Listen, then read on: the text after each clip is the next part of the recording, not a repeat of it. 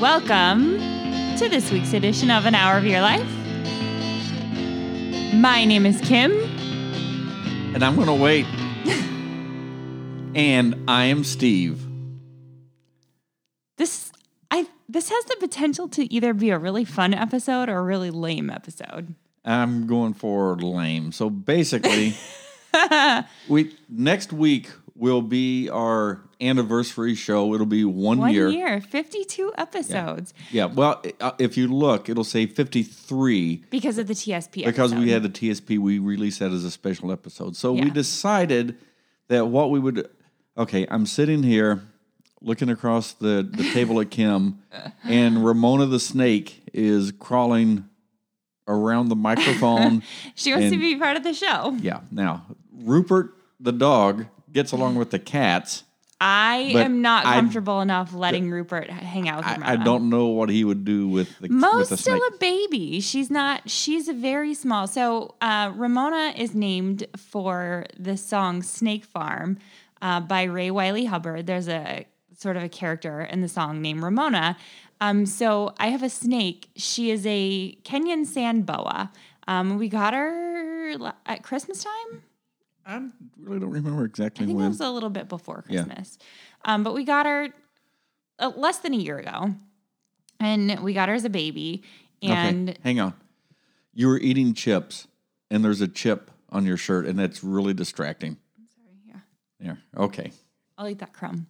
Okay, so anyway, we got Ramona, and she's still a baby. Like, she's still very small. Kenyan sand boas don't get very big anyway, but she's a little baby girl. So this snake, though, one time crawled out of its cage, or out of her aquarium, cage. and we don't know how she did it. Tank. And I figured it out, though. I think she climbed up the wires. yeah, up the wire, but I don't see how she fit out of that little tiny hole. But anyway, we looked for her, and we found her in the closet. Now, okay, but to give them an idea, how far is that? 18, 19, 20 feet. I mean, it was a pretty far for a Yeah. little baby snake. Yeah. She's what? I don't know. She's maybe 18 inches, Yeah. Now, 24 inches. snakes don't bother me, so it wouldn't have been the same if it was a mouse that got She's loose. very sweet. Like, she actually likes being handled. A lot of snakes are kind of about being handled, but she's okay with it. She does eat frozen thawed pinky mice, and she's kind of in the middle of a growth spurt, but the next stage up is too big, so I just got to feed her multiple times a week. It's actually it's feeding day today. I should probably feed her, but Yeah. But anyway, enough about the snake. Ramona. So the idea today was that we kind of realized that we kind of gave a little bit about ourselves at the beginning, but we never really got into us. And so we thought it might be fun to do an episode. Is this a get to know Kim and Steve episode? It's like we're interviewing ourselves. So like I said, it's either going to be kind of fun or really lame. We'll see how it turns out. Do you want to start? Yeah. So you go first. Okay, well, Kim, just a little bit where you grew up. Okay, so I grew up. Just go with me here. I grew up in Kettering, Ohio, is where I was born, and grew up. Spent pretty much my entire life in the Dayton area. There was about a year, my first grade year.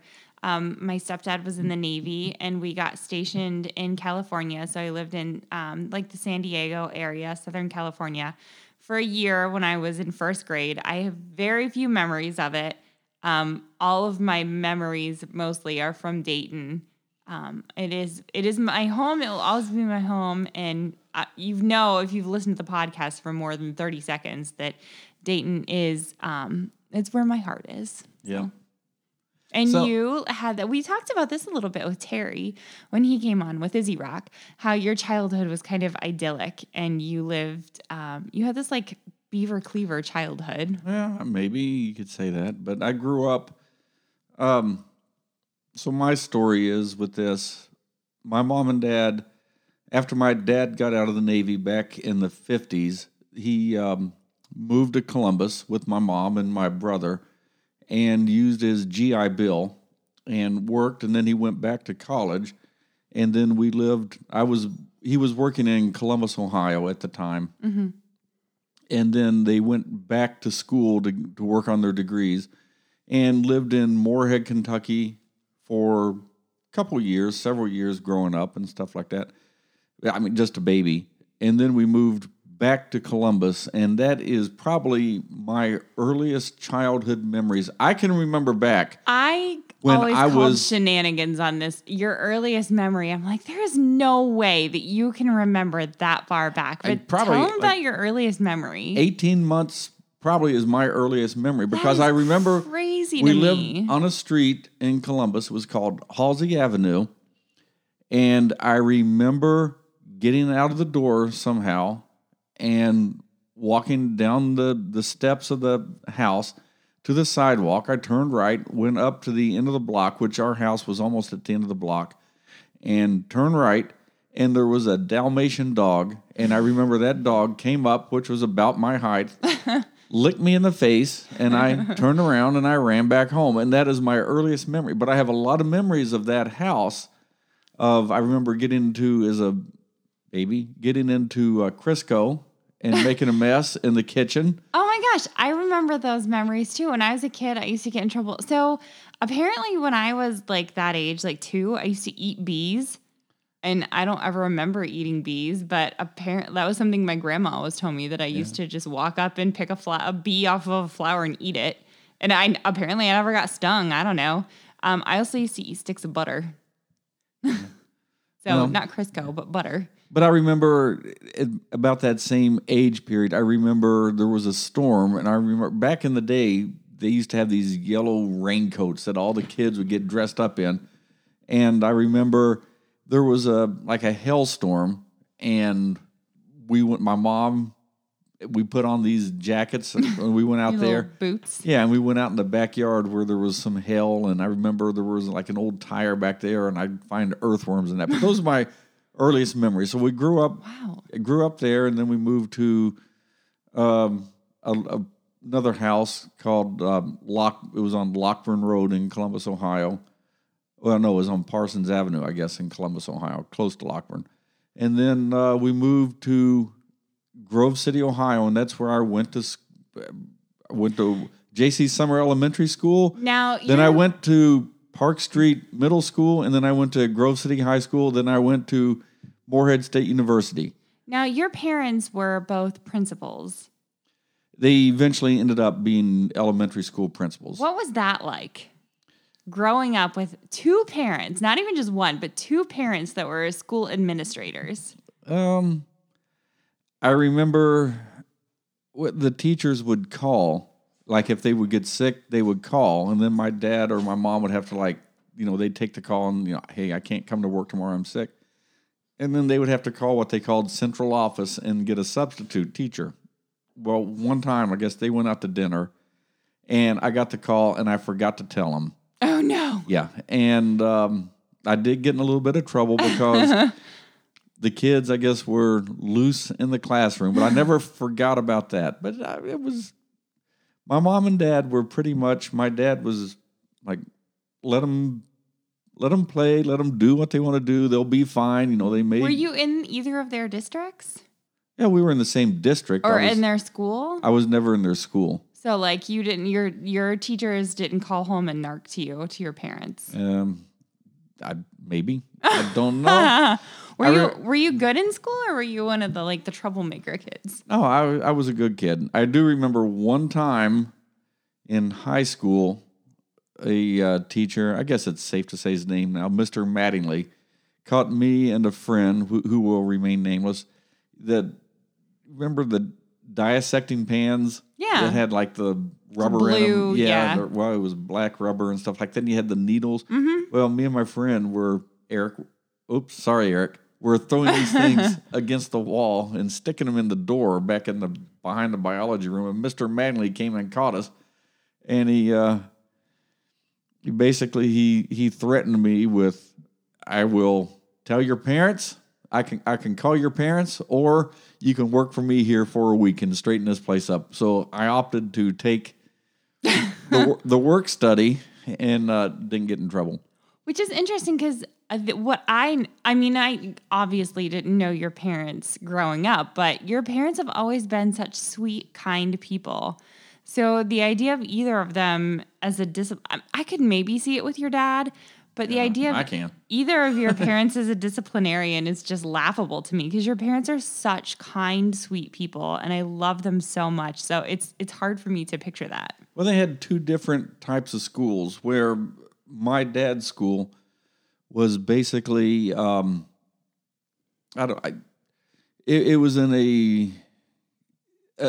a part of town where there wasn't as much money, and a lot of the people from in his school had migrated from Kentucky, Eastern Kentucky, where my mom and dad grew up, and he knew a lot of the parents in the school, and he knew a lot of the kids, and because he grew up with a lot of them and stuff like that. So he knew a lot of them, and so he was in that kind of district. So he had a different... Is it like a rural district or just kind of a rural mindset from the folks that not moved even up not from even Kentucky? Rural mindset. It was very working class type neighborhood where my mom's school was in a little, I don't want to say affluent, but they were economically a little bit better off than where my dad's kids were. But he was the type of guy that he knew all the kids in his school. And I remember like at Thanksgiving, he would get me, we would get in the car,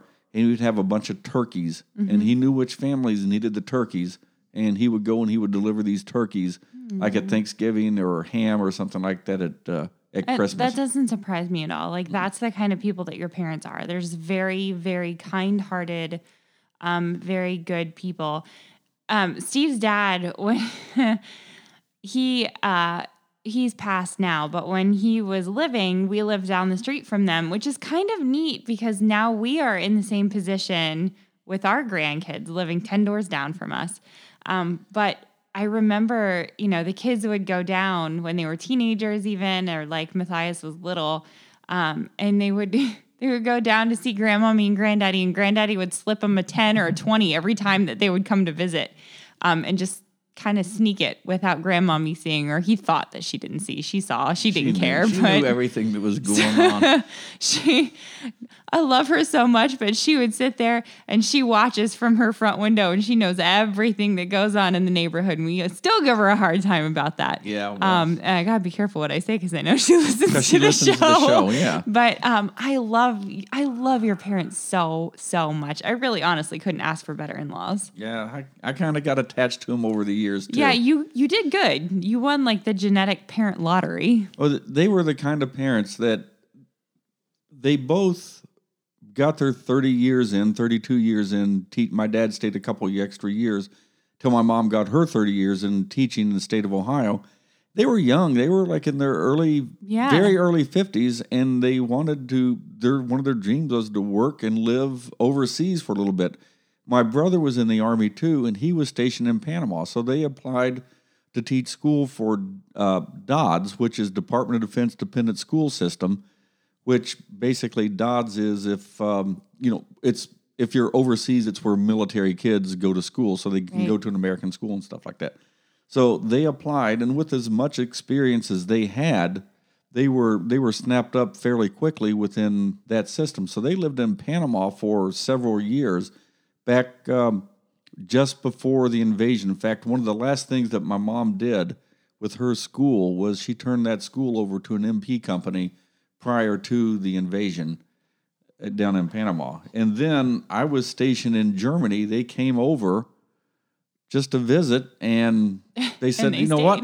We stayed with your brother. Why don't we try it here in Germany? So we found an apartment about 3 or 4 doors down from us in this little tiny village called Hammerless, Germany, which we still have some great friends from there. And we haven't been to Germany in a long time. We need to go. And take our gear and interview them. Yeah, and so they lived over there, and my dad ended up.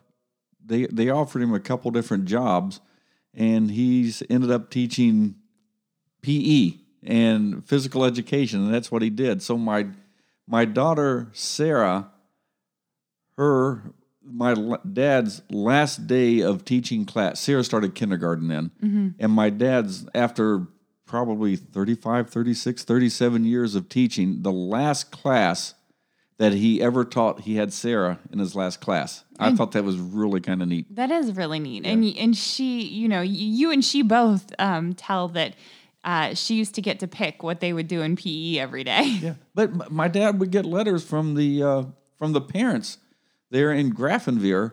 Is like, my kid never liked PE. He never liked physical education, or she never liked physical education until you started teaching this.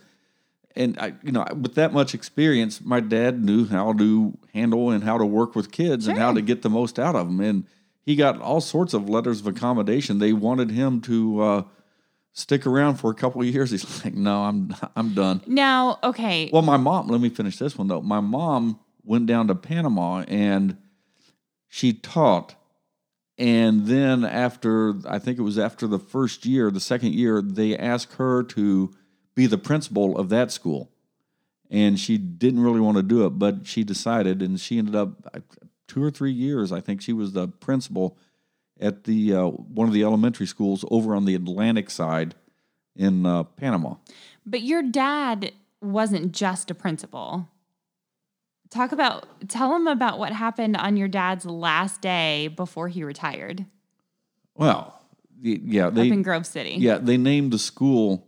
They had an assembly for him, and when they went in, the outside of the school said South Franklin Elementary School, and when they came back out, it said James A. Harmon Elementary School. They renamed the school after him, and eventually, about 4 years ago, I guess, something like that, they ended up they tore that school down, but they built a brand new school, and they invited beautiful school, and they invited my mom up to the school to be a part of the ceremony, and they they named that school after my dad too. James Harmon Elementary up in Grove City, Columbus. So that's named after Steve's dad. It's beautiful. They have a fireplace. It's an electric one, but they have a fireplace in the library at the elementary school. It's really neat. It's a huge school. Beautiful, beautiful school. We still have, they tore it down, and on Facebook, they let everybody know, if you have any connection to Harmon Elementary, the old school one, you can come and get bricks. And so we got bricks, and we took some down to your brother and your mom, and we have some still at the house, the old house that we're trying to sell, and eventually we'll incorporate them into something, I'm sure. But okay, so Kim, you grew up. I'm not nearly as interesting. In Kettering, Ohio. I did. Okay, so elementary school, and you went to middle school. Mm-hmm. Favorite topics? You're kind of a nerd. I've always loved English and reading and language. So when I was in middle school, I did something called Power the Pen. I think it's still around, but basically it's, we never really had the money for sports or anything. I always dreamed I wanted to do dance so bad. I love dancing, and I really wanted to do ballet, but we just, growing up, my family was not well off, and so we just never had the money for it. So, and I never had siblings until my brother was born when I was 13. So growing up, so there's a big age gap between me and my brother. So I was an only child for 13 years. And it shows. The spoiledness shows. It does. My cousins and I were not really close. My mom has a brother and a sister. Her sister has never been married, doesn't have a family. Her brother was married once and has 3 kids. But my cousins and I, we would see each other pretty much on holidays, and that was it. So it was me. And I had to find my own methods of entertaining myself. So I got books. And I love to read, and I love to write. And so in middle school, I did Power the Pen, which was a creative writing competition. Made it all the way to the second round of state championships one year and lost in the second round. So just as we're the highlight of my life. Yeah. I peaked in middle school.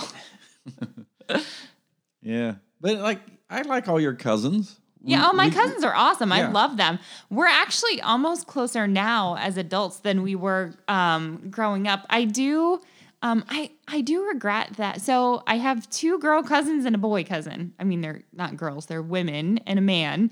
We're all grown up now, which is kind of weird. But my cousin Jillian is happily newlywed and lives in Indiana, a few miles away, and we get to see her, every once in a while, probably about once a year. My cousin Emma just recently moved with her little girl, Reagan, who is the cutest little girl ever. She looks just like her mom, and she just has just the sweetest disposition. I love that kid so much. They just moved back home from Tennessee.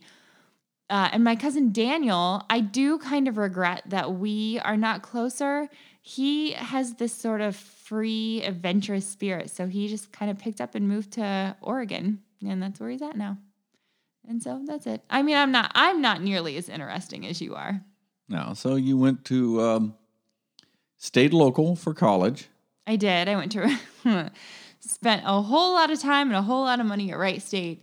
When I was in high school, I discovered theater and I loved it. And so decided that I wanted to pursue theater in college.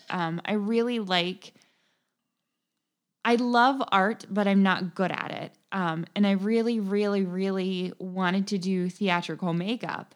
But again, I just wasn't good at it. And so I spent I got through a 4-year program, 3 years of a 4-year program at Wright State. And then, we met and we could kind of took a little bit of time there and kind of went a different direction and decided to go into education. And now I'm not even doing that anymore. So now we could take a little plug for Wright State University, their theater program. They have... When I started, it was number 4 in the country. I don't know what it is now, but when I started many moons ago, it was number 4 in the country, and their film program is what is really well known. Very, very selective to get into it. They took only like 20, 30 students a year into it. Yes, and I felt really guilty because one of the classes that I had to take was a class called Motion Picture Appreciation, and I loved it because I love movies.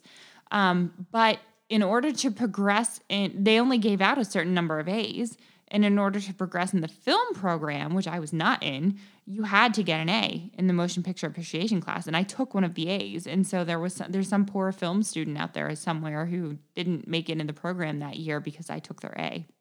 And I always felt guilty about that. Well, you should feel guilty about that. I don't. They should have studied harder. But yeah, Tom Hanks, we have the Tom Hanks School of Film. He fairly recently, within the last year or two, dedicated a building. And the theater building is painted unlike any other building on the campus. Not the theater building, the film building. They do a very good job. It's a distinction. It matters. They make a distinction. So yes, and he picked that. Tom Hanks personally picked the color of the film school building. Bright blue. So everybody would know it was the Hanks building. But the reason behind it is that the guys who wrote the miniseries Band of Brothers for HBO years ago are Wright State film graduates. And of course, Tom Hanks was an executive producer and was in the film. And I think he was in the film. Maybe not. I know he was an executive producer. I'm thinking of Saving Private Ryan. But he was an executive producer for Band of Brothers, and he was just really impressed with the caliber of student that was coming out of the Wright State Film School. And so he gave his name. So I graduated from Morehead State University. Tell them what you studied. Mining and reclamation. And so... What does that mean? You studied how to be a coal miner? Yeah, it was primarily focused on mining coal and I mean, and there's a lot to it. There's, not just, how to do it, but there's a lot of regulations, rules, electricity, ventilation. There was a lot of stuff, power and fluid mechanics. I mean, it was an engineering program. That sounds super hard. Yeah, I passed. But anyway, it was good enough. I passed good enough to get me into the Army. C's get degrees. I did better than C. But anyway, started off my Army career at Fort Belvoir, Virginia, the United States Army Engineer School. Went to what they call the Engineer Officer Basic Course. And from there went to Ludwigsburg, Germany, where I started off. My first unit I was in was a bridge company, 38th Engineer Company, medium girder bridge. Did that for a little while. Then I went over to a really, really unique unit and I'm still in touch with these guys. We are very, very love them. Yes, we do. We stay in touch with these guys. We have helped coordinate reunions, and there were only, I mean, there's a lot of history with this unit. They started off kind of what they would call out of sector, but they all ended up forming into only 3 different companies in the world. So there's very limited amount of people who are in it, and they all kind of know each other. They served with the same group of people, or they know who they served with and stuff like that. So and with the special mission that they had, it's a really unique bunch of guys, and they're still very important to me. We stay in touch through Facebook, through the reunions. We get together, and when they get together, there's lots of fun. Yeah. Oh yeah. Yeah. That was Rupert shaking his collar. Yeah. So 2 reunions ago, we did it here in the Dayton area. We started off out by the pool, and it got too loud, too rowdy. People complained, so that the management of the Holiday Inn came out to us, guys, you got to tone it down. And we did for 10 minutes, and then they had to come back in, and they told us again. By that time, it was getting late. And they took us into their boardroom and said, hey, it's quiet in here. You guys can stay up, do whatever you want to. You're not going to bother any guest. We stayed up till it was daylight. It was 6, 7 in the morning before but it was just so many good stories. So did that. Then it came back to the Engineer Officer Advanced Course, again at Fort Belvoir, Virginia. From there, I went to Fort Riley, Kansas, where I was in the 1st Engineer Battalion and stayed there for a while, and then ended up going to 1st Squadron, 4th Cavalry, ended up going to Desert Storm with those guys, and then we came back, and I went to Fort Belvoir, Virginia for the 3rd time, and I worked at the Defense Mapping Agency with the Defense Mapping School at Fort Belvoir, Virginia. From there, headed out to Fort Irwin, California, where I was part of the 11th Armored Cavalry Regiment, the opposing force. So basically what that means is units from all over the United States, combat units would come out to train. And at Fort Irwin, the OP-4, the opposing force, we were the bad guys. We trained on Soviet tactics so that when they would come out, we would give them a realistic battle using the Soviet tactics and things like that. And we had visually modified tanks to look like Soviet equipment, and that's where a lot of the rumors about like the secret NATO bases. Yeah, that's where a lot of this stuff comes. Yeah, it was just last episode. Yeah. Man, time flies. that was yesterday. Yeah, so from there went back to Germany to one of the best assignments. Every assignment I had in the Army was great. I loved it. I had a good time and really good memories about all of it, but some were special. The time at Fort Irwin was really special. Great leaders out there, great people to work with, just very professional, did their job. And then I was stationed to Grafenwehr, Germany, which if you go out there to train, there are not a lot of fond memories for people who have just gone out there to train. It's cold sometimes, it's wet, it's muddy. The living conditions out in the field are kind of tough. But if you're what we call permanent party, if you're stationed there, it was absolutely wonderful. My first job there, I was the director of public works for the Grafenwehr military community, and I worked with some really great people. Most of the people there were German nationals, but they all had their thing. Most of the direct DPWs there in Germany were contracted, but I had I think 464 people that worked for me there. Wow, that's a lot. And they were all local, and they wanted to keep their job. So when they went out, a lot of times on Army post, the DPW, they don't get a good reputation because they just don't get a good reputation. But we won so many different awards when we go to the town halls. I talked to my cohorts, and they say, "Oh, I hate going to the town halls because we just get beat up. They complain, they do this, they do that." When we would have a town hall in Grafenwehr, it was people would stand up. I want to thank the DPW for doing this, because the people, the German nationals that worked there, they wanted to do a good job. They just had that work ethic, and I could tell some stories about a guy named Herr Strempel, who, did I tell this story earlier? I don't know. It's hard. I mean, I've heard the story. I don't know if you told it on the air or not. Yeah, but Herr Strempel, his story was as a young kid, he was growing up in Nuremberg, Germany.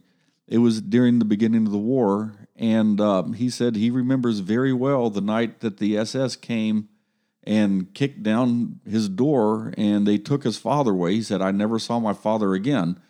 And then when Nuremberg started getting bombed, his mom moved him out in the country, him and his brothers and sisters, and he ended up getting a job on Grafenwehr and working for the Americans out there, and worked there for many, many, many, many years. But just so many people like that with so many great stories with history. It's kind of unique in that generation. Unfortunately, they're gone or going, and it's I hate to see all that knowledge and all that information gone. Yeah, hopefully enough of it is written, written historically, and we have artifacts and museums and so on and so forth that the future generations can learn from it. Yeah, I hope so. And actually, out at Fort Irwin, I got to do a job that was really meaningful to me. I was sitting there in my office one day, and the regimental commander at that time was Colonel Terry Tucker, called me over and said, "Steve, I want you to locate the museum holdings of the 11th Armored Cavalry Regiment." I just said, "Yes, sir." And I started walking, turning, to go out the door, and he said, "Hang on." And he gave me a card of a curator with the Army Museum System, and I contacted him. And it took about 2 or 3 days, and I found out where they were. And then about a week later, he gave me another call. Like, "Why am I going over to over to the colonel's office? Am I in trouble?" And he said, "Steve, I want you to build me a museum." And I said, "Okay." "Yes, sir." And we ended up building the 11th Armored Cavalry Regiment and Fort Irwin Museum out at Fort Irwin. So we had to get all the holdings out there and create holdings for what they called Ops Group for the Fort Irwin folks. And it was a really, really big honor, because General Don Starry of legendary cavalry fame, if you read some books, I mean, he's in a lot of books, he's in a lot of history. He came out there. He was the honorary colonel of the regiment. And he actually, when we dedicated the museum, Colonel Starry pinned a medal on me for doing this. And that was that was a really big, for me personally, that was a big honor to have that done. And, it just lots, I mean. I don't know anybody else that's ever built a museum. Well, I guess not. Like from scratch. I didn't. We know other kind of museum curators and museum. Yeah. I don't know, what does Troy do? What is his title? Troy's. I think he's the director. So we know other museum directors and curators and so on and so forth. But I've never met anybody that's actually built a museum from the ground up. We took an old dining facility, mess hall, and we converted that, and we literally, I mean, the building was built, but we put up all the story. Now, we had different curators, different people from, like, we had one guy from Fort Leavenworth who was like an expert on building display boxes. We had a guy named Dr. Charlie Curtin who came from Virginia, and Charlie's specialty was he wrote the storyline. He wrote like the history and designed how the museum would flow. Mm-hmm. And then we had another guy came out, and he helped us with his expertise was actually building the displays. And so he was the one that set it up. So Charlie, came up with the storyline, and then I wish I could remember his name. And I'll think of it before this episode's over. But he was the guy that went through and actually got the mannequins. He had the historical perspective of this mannequin during this time period should be dressed like this and like that. And so he finished all that stuff up, and then we got it all together and got some pretty unique things. I keep saying unique tonight, but it really is what it was. It was one-of-a-kind type items. Yeah. And it's still a functioning museum today. It's still a functioning museum out there today as part of the United States Army Museum System. So that's kind of a cool thing. Yeah, because we went out there and visited, and they took us back there, the curator who actually 20 years ago almost. But I hired the guy who was the curator then. I hired him because I was leaving, so we had to kind of turn it over to the actual people who'd be doing it. And he took us back, and he put Sarah Matthias in I remember that. He had costume. Dress up stuff for the kids, and it was pretty neat. Yeah. And then you served during Desert Storm. What was that like? It was different. Every war is different. What we did there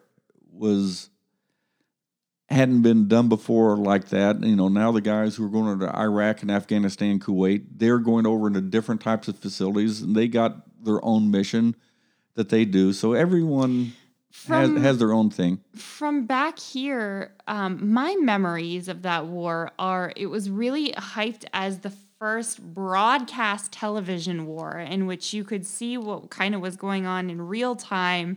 And you've always had embedded reporters, but embedded reporters with cameras who could show stuff in real time. And kind of we could watch back here what you guys were doing over there. And it was so nothing like we had ever seen before. Yeah. Well, I didn't see a lot of reporters. I mean, sometimes we'd see reporters, but for the most part, we didn't have any reporters with us with where we were and what we were doing. So I didn't see any reporters. But didn't you at one time tell me that you went further behind enemy lines than anybody else? Like your tank that you were riding in went further behind enemy lines than anybody else. Our squadron did. Our squadron did. It wasn't just me. It was, you and the guys in the tank with you. Yeah, we went basically. You were the first tank in. Or were you just trying to impress me? No, I wasn't in a tank, but I was in an armored vehicle. An armored vehicle. Okay. Anyway, I feel like this was one of those things that when we were dating, you were just trying to impress me. No. Anyway. But anyway, enough about that. So after college, Kim, what did you do? Which time? I did a lot of stuff after college. So I took a semester off after I decided that I didn't want to be in theater, and went and decided to pursue education. And it was really a challenge, because, I love language and I love, you all know my passion for media literacy. And so I really was struggling. I've always been really good with little kids, like preschool, kindergarten age kids. And so it was a real struggle to decide whether I knew I wanted to go into education, but did I want to teach high school and have those really cool, like philosophical, good, deep discussions with the high school students about literature and reading, and really inspire that love in other people? Or did I want to work with preschoolers, which was kind of, I hate to say it, kind of more my speed. And I really, it took a lot of, soul searching. And I decided to go for the high school route, and I made a mistake. I don't want to say that, because there have been lifelong friendships actually that came out of that. One of my former students, his now wife, is one of my best friends, and I love her dearly. But it definitely, I ended up, working with little kids, little bitty guys and girls, and it's really not anything nearly as interesting as what you've done with your life. I'm the boring one in this episode. So I don't really have a whole lot of interesting stuff to talk about myself. Well, you keep things interesting, because without you, we wouldn't be doing the podcast right now. Well, I don't know about that, but I don't You know. started the podcast, Mile 13. No. Jackie started the podcast. So our friend Yeah. Jackie, so Jackie actually is who I just referenced. Her husband Brandon, who has featured on Mile 13, was one of my students, and I met Jackie through Brandon. And one day she said, I've been reading about podcasts and I listen to them all the time at work, and I don't think it would be that hard to start one. And so Jackie and I started Mile 13 along with our friend Casper, her friend Casper, who's now also my friend Casper. And we invited Steve on one day to do a show because we were talking about coal mining. And so Steve just kind of seemed a natural fit for sort of the background. Had a degree in it. Yep. So he kind of provided the background, and he loved coming on the show. And he said, we can do our own show. And here we are. Yeah. And 1 year later. 1 year later, here we are. Well, we're 1 week short. Yeah. But that's how we came to be, which is why it's the 13th Hour Studios out of, we were born from Mile 13 in an hour of your life. And Mile 13 is still around. We have taken a coronavirus hiatus. And now Casper and Jackie, I think, are recording a few episodes on their own. And I told them, they've graciously invited me to come on whenever I can. They're going to kind of keep me in the loop. And after I'm done with this round of education and schooling, then, I'll join the show again. But what's amazing is right now, it's, for whatever reason, it is harder and harder to get a show out on time. We're staying more busy right now. Well, we have. I know what that's from. I think a big part of that is because June 1st, I started working outside of the home for the first time in 5 years. I was working from home doing in-home daycare for 5 years. And so really, I was here. I had time to do research and we could really kind of set our schedule a little bit better and do what we wanted to do when we wanted to do it. And now I think I mentioned last episode that I am now a manager at a massage studio. And so, I'm working 40 hours a week outside of home, and it's a very set schedule. So, that and going to school. So on my 2 days a week off, then I'm working on schoolwork a lot of the time. So that's where it's coming from. Yeah. So, and I think we mentioned this before, we just did a series on the Revolutionary War. Mm-hmm. And, I think that had a lot to do with it too, because that took a lot more research to do those shows. Well, and again, to get that out than I ever anticipated that would do. And you did all of the research for that. Literally the only thing that I did was the Ben Franklin show. You did all of the research for the other 4 shows, and you did a phenomenal job.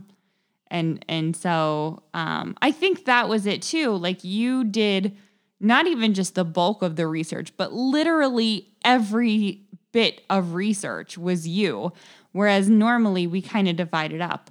And so, you'll research a chunk of what we're going to talk about, and I'll research a chunk of what we're going to talk about. And then we kind of combine it in a Google Doc and share back and forth.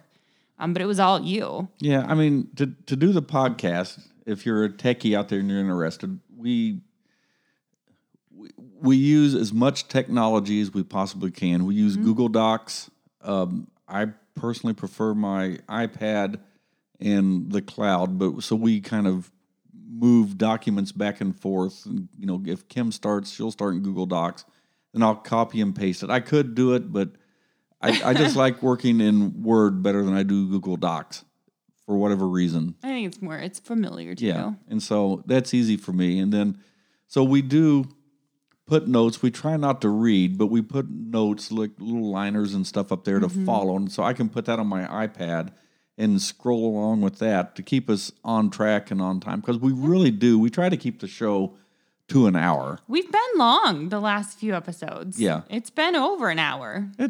We're close. 62 to 65 minutes. Yeah. And then we record the show on GarageBand. We don't need anything fancier than that. GarageBand does everything that we need it to do.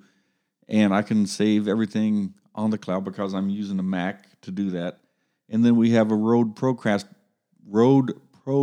board to get the sound and to do the mixing and to play all those cute little Yeah, all those things.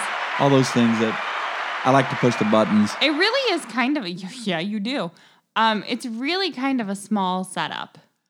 Yeah, it doesn't take much. But it doesn't take much to do a podcast, and a lot of people do a podcast just like something. You could do it off your iPhone. Oh yeah, or off your Android device if you wanted to. So Jay, our nephew, who's been on the show a couple of times, recorded an entire album off of his, Strange Creatures. Was done completely off of his iPhone, which is just amazing and mind-blowing to me.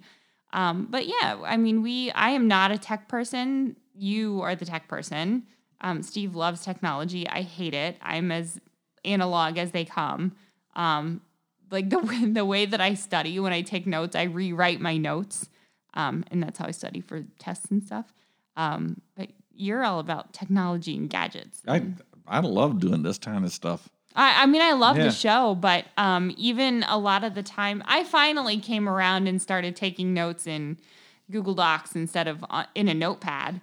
But it took a minute. If I get sick and get the COVID or can't do it, the show's over. No, we're done. Because Kim can't. I don't know how to do any of this stuff. I don't even know if she knows where the button is to turn the board on. I probably don't, honestly. So Steve is the producer. I make no pretense of that. So if Steve dies, we're done. Sorry. Yeah, well, let's End of show. Yeah.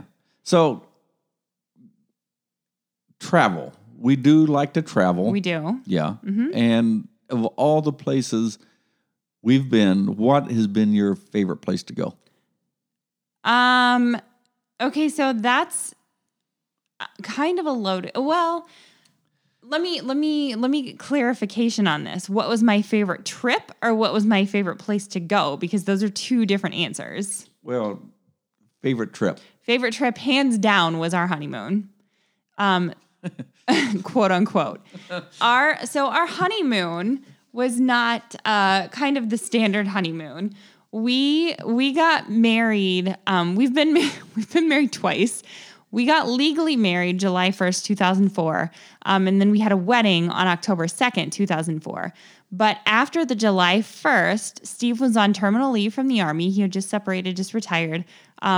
Back then, I was still in school to get my teaching degree, I think. And so we had the summer off. And so we decided we had a camper, tow behind camper and a big truck. So we decided to take the younger two kids and one of Sarah's best friends on a 3-week cross-country driving vacation that kind of was also our honeymoon. So we got a national parks pass and we camped for free in all the national parks. And it was just a 3-week road trip. And it really was the vacation of a lifetime. Just some of the things that we saw and the things that we experienced, we still joke about some of the things that happened on that trip. And it was a chance to see so much of America. We'll never take another trip like that. I don't believe it that we'll ever take a trip. Yeah, it was that one. Yellowstone, Sequoia National Park. Grand Canyon. I lost my wallet in the Grand Canyon and someone found it and turned it in with $257 still in it. Didn't take any of my money, which was awesome.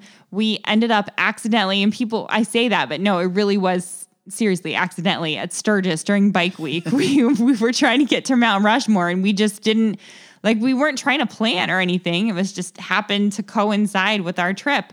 And so we ended up at Mount Rushmore, which is Sturgis, South Dakota, during Bike Week. And just different things that you just really amazing, beautiful things and just funny things that kind of happen. One of Sarah's friend, Lauren, that we took on the trip was, she was just so sweet. And so, she was just a very naive middle school little girl. And just would say things that just cracked us up the whole trip. It really was fun. Okay. What about you? What was your favorite trip? Let's finish with you. That was favorite trip, favorite place. Keweenaw Peninsula. Okay. No question. I loved it up there too. Which is amazing because we've been literally all over the world together. Upper Peninsula of Michigan. Yeah, we've literally been all over the world together. We've been to Bavaria. We've been to, all different parts of Germany. We've been to Spain. We've been to Austria. We've been to Switzerland. We've literally been all over the world. And I think my favorite place to vacation is the Keweenaw Peninsula in Michigan.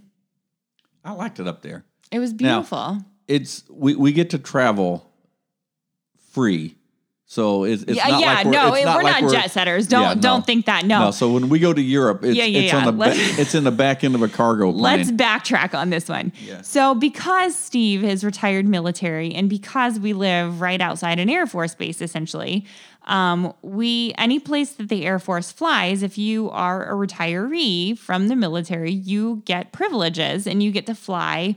They call it Space A, Space Available, on a cargo plane. So the very first time that we ever flew to Germany as a married couple, we made it as far as Dover, Delaware, and then it was blazing hot summer, and we had seats that were we were supposed to fly all the way to to Ramstein Air Force Base in Germany. And then from there, we were going to get a train or whatever and go visit friends. But we made it to Delaware and they bumped us for a pallet of ketchup. Yeah. So if you travel Space Available, you have to have a sense of adventure. Yeah. And because you are not the priority. Cargo is the priority. Right. Space A passengers aren't. Space Available. But if there's room for you, they'll take you. If not, the United States Air Force is probably my favorite airline. Yeah. I think somebody told me the other day that the price has gone up. It is now $18 for a ticket to fly international, and it is $15 to fly domestic. No, it's free. It's free to fly. It depends if you maybe it's the box lunch. It's the lunch, or if you land like in Baltimore, you have to pay like an airport tax to land. Okay, I don't know. Yeah. Somebody was telling me the other day who was just getting ready to separate from the Air Force. That was he was saying it's $18 to fly overseas and it's $15 to fly domestic. So I don't know where he was getting. Well, right now because of COVID, from, I don't think anybody's flying Space A right now. Oh, I don't know. I don't think so. There's a stop because there's a stop. What did they call it? Stop movement or something on that. So yeah, but anyway. When we say that we've traveled the world, don't think that we're like flying on luxury jets. I mean, we did once. We flew. So there was one time that we went to go visit. This is how international we really are.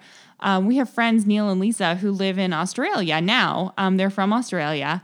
And Neil was stationed at the Australian Embassy in Washington, D.C. Yeah, he worked at the Defense Mapping Embassy. Oh, okay. Yeah. And so they were living in D.C. and we flew. We drove. We drove out to go see them for the 4th of July one year. And we had some folding lawn chairs that we accidentally left at their house. And it was cheaper for us to fly out, Space Available, go pick them up and come home than it was to ship them back. So we caught a flight on a Learjet it was like a general's private jet or something that, we flew with the general over to Washington, D.C. We spent the night, we got our chairs, and we came home the next day. So Sometimes we are jet setters, but not in the way that most people think. Yeah. So it's a lot of fun, but it's a lot of adventure. But you know what? We have been disappointed where we have gotten into the airport, and as crazy as this sounds, when we get a flight out right away, it's like, because we have met so many interesting people. Do you want to tell them about Robert? Yeah. Robert was really interesting. Okay, so we flew back from Germany, and the flight got diverted. It was supposed to come into Dover or someplace like that, but at the last second, the flight got diverted from Dover out to Lewis McChord out in the state of Washington. But we needed to get home because I was running out of vacation time, and we, if we get back in the United States, we could rent a car, we could buy an airplane ticket, we could get back. So we said we'll take it. Where most of the people had gotten off the airplane, they were wanting to wait for another flight, which all the box lunches had already been packed. So we took off. Mind you, the box lunches, you say box lunch, you're like, all right. But no, the box lunches that they provide you are actually really good. You get like a king-size pack of M&Ms. You get a big bag of chips. You get a bottle of water. You get a soda, and you get a sandwich. They're big lunches. And cookies. A pickle. And cookies. Oh, yeah. And cookies. And a pickle spear. Yeah. And so we took off, and we landed in Gander. Gander, Canada. Yep. Gander, Canada. And they let us off the airplane, and we walked into the terminal, and they had in the terminal, it's a very, very small terminal and very hometownish, and they had some homemade like vegetable stew or vegetable soup. And so good. After flying to the back of the airplane, it was chilly. We got out, and they said, "Would you all like some soup? Some soup?" We said, "Yeah." That absolutely just hit the spot. That was probably the best vegetable soup I've ever had in my life. That is one thing about travel, especially international travel. The food that you get, like you would expect it to be, you get authentic German cuisine or whatever. But the best quote unquote meal that I've ever had in my entire life was a hot buttered pretzel on the train from Munich. Yeah, that was good. And it's just, that's the thing, you get tired. When you get so travel weary that even just a hot buttered pretzel is like gourmet. It's like that gourmet stuff. Well, let's tell this story about Robert. Yeah, go ahead. So we landed in Gander, and then we flew on to McChord Air Force Base, Lewis McChord in Washington. Got out, and it was late. Got a taxi cab to the King Oscar Motel, and if you're from that area, you'll know about the King Oscar. And next morning, we got up really, really early. Went to like 3:00 in the morning. Went to Denny's. Cab picked us up, took us back out, and eventually they got us on the airplane. They were able to put down. We were one passenger more, and when they asked how many bags we had, they said, "You know what? This C-17 can handle that extra 20 pounds of bags." So they put down an extra row of seats so we could get on the airplane. But while we're sitting there in the terminal, just talking and having a good time, we ran into a guy named Robert. And Robert said, I'm 20. What was I'm 20? It was like 24. Or something I'm 22. I'm 24 years old. He clearly was not. He looked like he was mid-60s. Yeah. And I said, Robert, no. He goes, I can prove it. He carried his birth certificate with him. So to make a long story short with Robert had been on the operating table and he died and was pronounced dead. He had a death certificate. He was dead. They wrote a death certificate for him. They took him down to the morgue in the hospital, wrote the death certificate. And a while later, a nurse or someone was down in there, and they heard Robert gasp, and they took him out. They revived him. Well, apparently, if a death certificate is a controlled document, and you can't just rip it up, so they had to issue Robert a new birth certificate. So Robert was 22, 24 years old. And to top it off, his life insurance paid, because apparently the life insurance pays off a death certificate. Yeah. So he was basically living in the airports, traveling the world, living off his insurance. But the catch to that is that he only got life insurance once. Well, he didn't need it after that. He didn't. So like when he was, I guess, reborn, when he came back to life, he couldn't get another life insurance policy, even though he had a new birth certificate. Like he was alive. He was alive, But they said, no, nobody would issue him any life insurance after that. So this is the type of thing that we run into. And that's typical of Steve and Kim. Yeah, we used to kind of nickname our, there was the Chimps and Pimps tour. We used to kind of nickname our vacations. There was one just because crazy things would happen. We saw a dog with its tail duct taped on in West Virginia once. Not lying. As soon as we crossed over into Virginia, there was a dog at the rest stop that had duct tape wrapped around his tail. Now, we told the kids, they duct taped the dog's tail. We don't know what the story was. Probably was just a cut, but Yeah, and we were in Florida one time, and there was a lady that got really offended because the people at the seafood restaurant. She had a chimpanzee with her. National chain had a chimp in a diaper and dressed up in like baby clothes, and they asked her to leave, and she got really offended. No. Remember what happened? People were walking by, and it's not every day you see a chimpanzee in the restaurant. Yeah. And people were looking, and this lady got really, really offended. Is that what it was? I knew that there was somebody offended somewhere. She was offended because she didn't want people to look at her chimpanzee. In that same trip, we saw someone that was like he was very clearly a pimp, like dressed exactly how you would expect, like purple This was velvet, in a hotel just outside of, was it Nashville or Montgomery or someplace? Something like that. Yeah. And it was exactly what you would expect. Like he had the cane and the hat with the feather and the purple velvet and the whole 9 yards. And the girl in the booty shorts and the halter top with him. And there was no question that what was going on. In the lobby of the hotel. Yeah. Same trip. Some interesting times. Chimps and Pimps tour. Yeah. Kim, how are we doing on time? Are we out of time? Have we bored them enough yet? Yeah, we've bored everybody enough, and I think we're going to be a little bit over an hour. Oh my gosh! We wanted this episode to kind of learn a little bit about Steve and Kim, and maybe you did, but so next episode, it's our like we said, it's our 1 year anniversary. So we haven't yet decided what we're gonna make, but it'll be something special. I hope it will. I have an idea, but we'll talk about it. We'll see what it is. So hopefully we didn't bore you. Hopefully you're still listening to us, and we do appreciate everyone that listens because we get emails or we get messages. We've been getting all a the lot time. more lately, which is awesome. Yep. We love it. So when you write to us at alosthour@gmail.com, you can also write to us through the Podbean app or through, whatever app you're listening to us on. Leave us a message on Facebook. Yep. Twitter, Instagram, all of those things. You can find us at either A Lost Hour or An Hour of Your Life. We love getting mail from you guys, and we love hearing what you have to think. So hopefully we didn't bore you too much. If you did, if this is your first episode with us, this is not a normal episode. Go back and start on episode 1. Go back and listen to like the good stuff. Actually, I don't even know if you need to go back to episode 1. Go back to episode like 15. No, go back to episode 1. And then, so give us a listen. So thanks for listening, guys. Yeah. So from ours, like I said, hope we didn't bore you. And if there's anything else you want to know, feel free to ask. Yeah. We'll let you know. Get hold of us. So yeah, absolutely. From our studios here in Sugar Creek Township. Thanks for spending an hour of your life with us.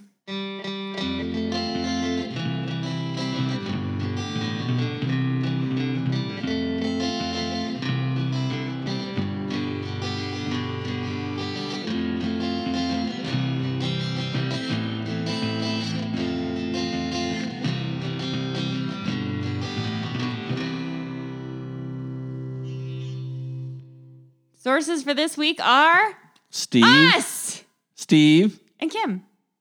Good night. Good night.